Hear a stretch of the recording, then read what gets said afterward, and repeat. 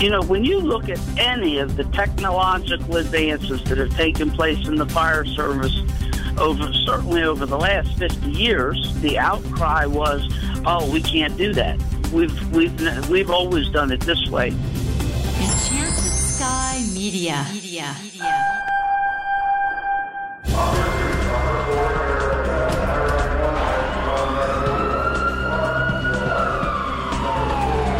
This is Code 3, the podcast for firefighters. Now, here's your host, Scott Orr. That's right, and I will not let Parkinson stop me. Thank you for joining me again on Code 3. Well, my guest today stirred up a hornet's nest with a column on FireRescue1.com. Robert Avsek proposed a new idea for company officers. He suggested we put them in the back seat of the rig. He spent the entire column explaining why he thought it was a good idea. But man, based on the reaction he got from readers, you would have thought he suggested we start painting trucks purple or something like that. Robert is a former battalion chief at the Chesterfield, Virginia Fire and EMS Department. He was there for 26 years. He also spent more than 10 years at the National Fire Academy. And Robert Avsek joins me now to explain why he suggested the idea of putting officers in the back seat. Thanks for being with me today on Code 3. No, Scott, once again, it's a pleasure to be your guest, and thank you for the invitation. Well, it's great to have you back. So let's begin at the beginning. Why should we put the officer in the back seat? Well, this is an idea that I had heard about probably 20-some years ago at a presentation at FDIC, and it, you know, in the last few years, doing different product writing for Fire Rescue One on, you know, onboard computers, tablets, you know, the design of fire apparatus itself. It seemed to me that this was a good time to revisit this topic because, you know, there's so much we talk about the information that's being made available to the company officer on the fire apparatus and pre-plans and directions and all of this.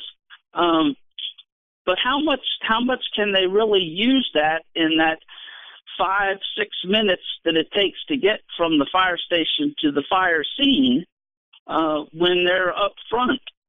So to me, it seemed like an idea that you know needs to take a look at, evaluate it. No. Some departments give it a try. Now, a lot of people who commented on it talked about the practicality. The fact that, yeah, they can have a computer terminal in front of them, but they won't have a view out the front windshield. How important do you think that really is? First of all, we all know that you can get any view you want from the fire apparatus today with the camera technology. So just because the officer is in the rear of the crew compartment doesn't mean they can't see what's right out in front of them. You know, I think that aspect of it is it's the emotional part of it. We've always done it this way, therefore it's the only way that we can do it.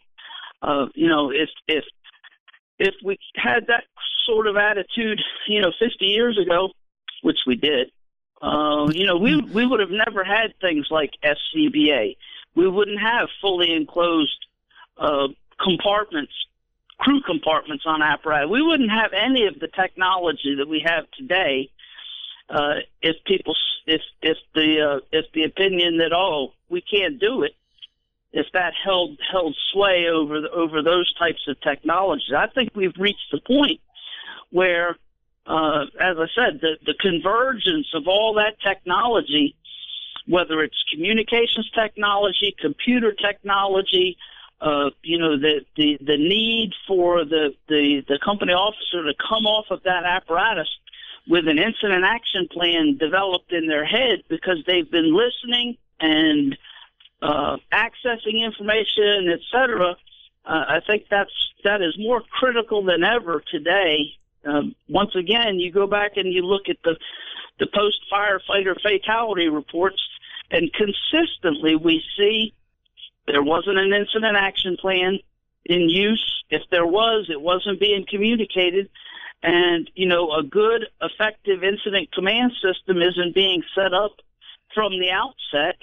We continue to see those two things in those fatality reports, and to me, that's very disturbing.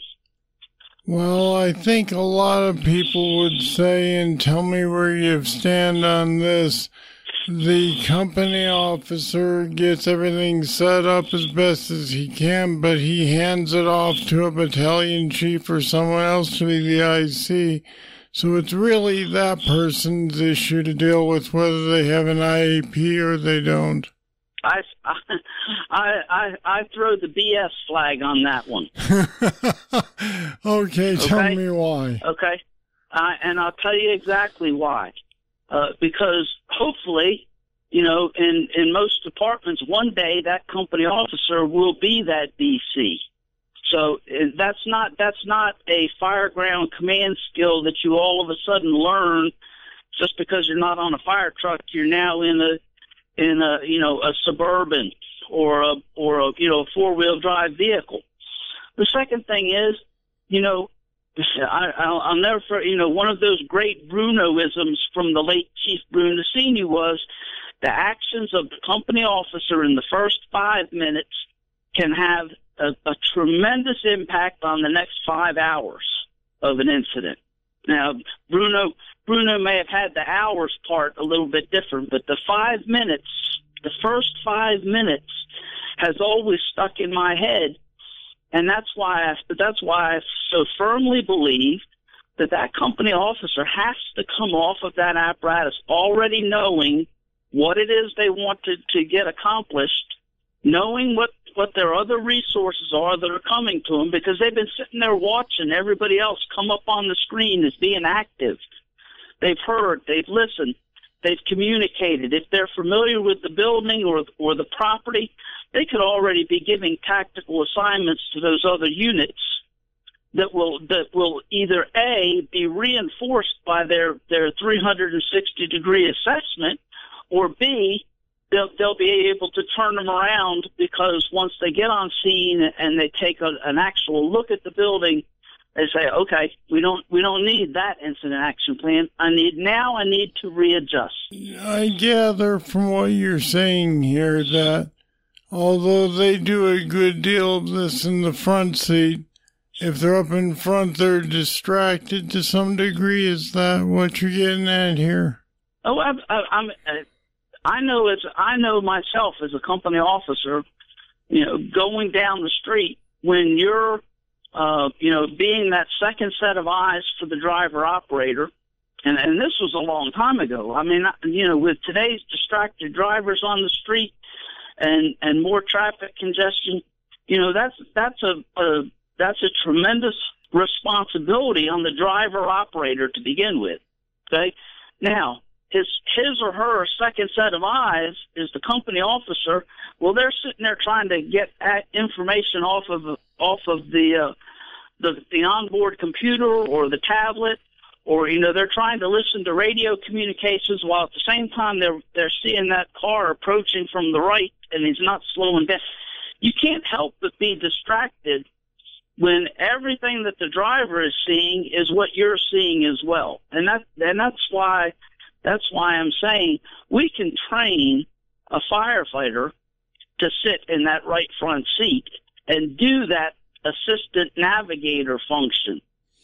They're going to have to learn that stuff anyway to become a driver operator. What better place to cut their teeth on, what to be looking for and what are the potential hazards up ahead from other drivers, and learn all of that without having the steering wheel in their hand. So I think there's a tremendous opportunity for fire departments to develop their firefighters earlier with more responsibility and get that officer out of that navigator function and allow them to focus solely on stepping off that fire apparatus as the incident commander with a pretty good idea of what they need to accomplish. It sounds like a reasonable idea when you hear you out on it.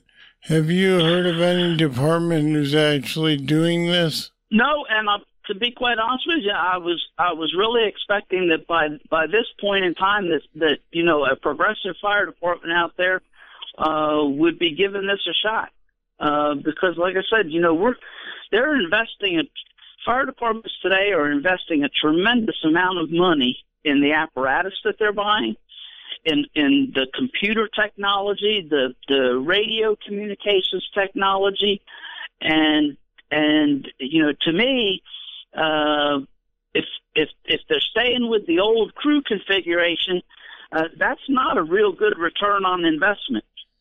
Plus, my entire focus in this podcast so far has been, I think it's a better avenue to have the company officer better prepared, as informed as they can be, to be able to focus on, I'm going to be the incident commander on this incident within the next 5 minutes, rather than worrying about whether a car is pulling out in front of them or there's traffic congestion and now they got to navigate the fire apparatus through it. I think we need a lot more out of our company officer than that. I assume you've seen the online comments about this, and a lot of them were pretty angry. Why do you think this column in particular drew so many mad people to typing in responses? Well, and I've read them. I've responded to some of them, to point these things out, and frankly, they had to thank people for engaging in the conversation. I mean, that's the only way we move the rock forward. When you look at any of the technological advances that have taken place in the fire service certainly over the last 50 years, that initially the outcry was, oh, we can't do that, or we've always done it this way. Whether it was, I mean, people said that about riding on tailboards. You mean when we had to stop? Yeah. When you talked about taking people off of tailboards and putting them in a canopy cab, not even a fully enclosed cab, but a canopy cab, that was like, whoa, we can't do that. Well, we'll see if this might be one of the ways we get started doing that. I certainly hope so. And again, it's not so much that's the only way. I'm proposing that this is another way. And like I said, I think that, a small department that's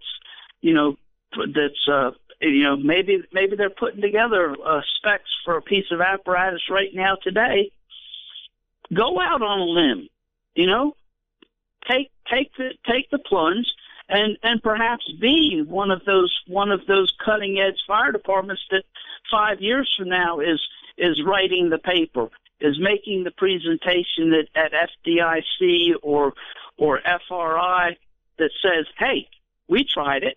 We made some modifications along the way. It's working pretty well for us. Well, we'll have to see if anybody takes you up on it. Robert Avsek, thanks for being with us today on Code 3. Scott, once again, my pleasure, and thank you again for the invitation, and thank you for the great work that you do to get these kinds of issues out there in the public forum. And there's a link to that column on putting the officers in the back seat on our website, code3podcast.com/backseat. That's all one word, backseat. Check it out and let me know what you think. Here's a trivia question for you. On the TV show Emergency, what make was the new Engine 51 that showed up in the 3rd season? No, wait, that's too easy. What make and model was it?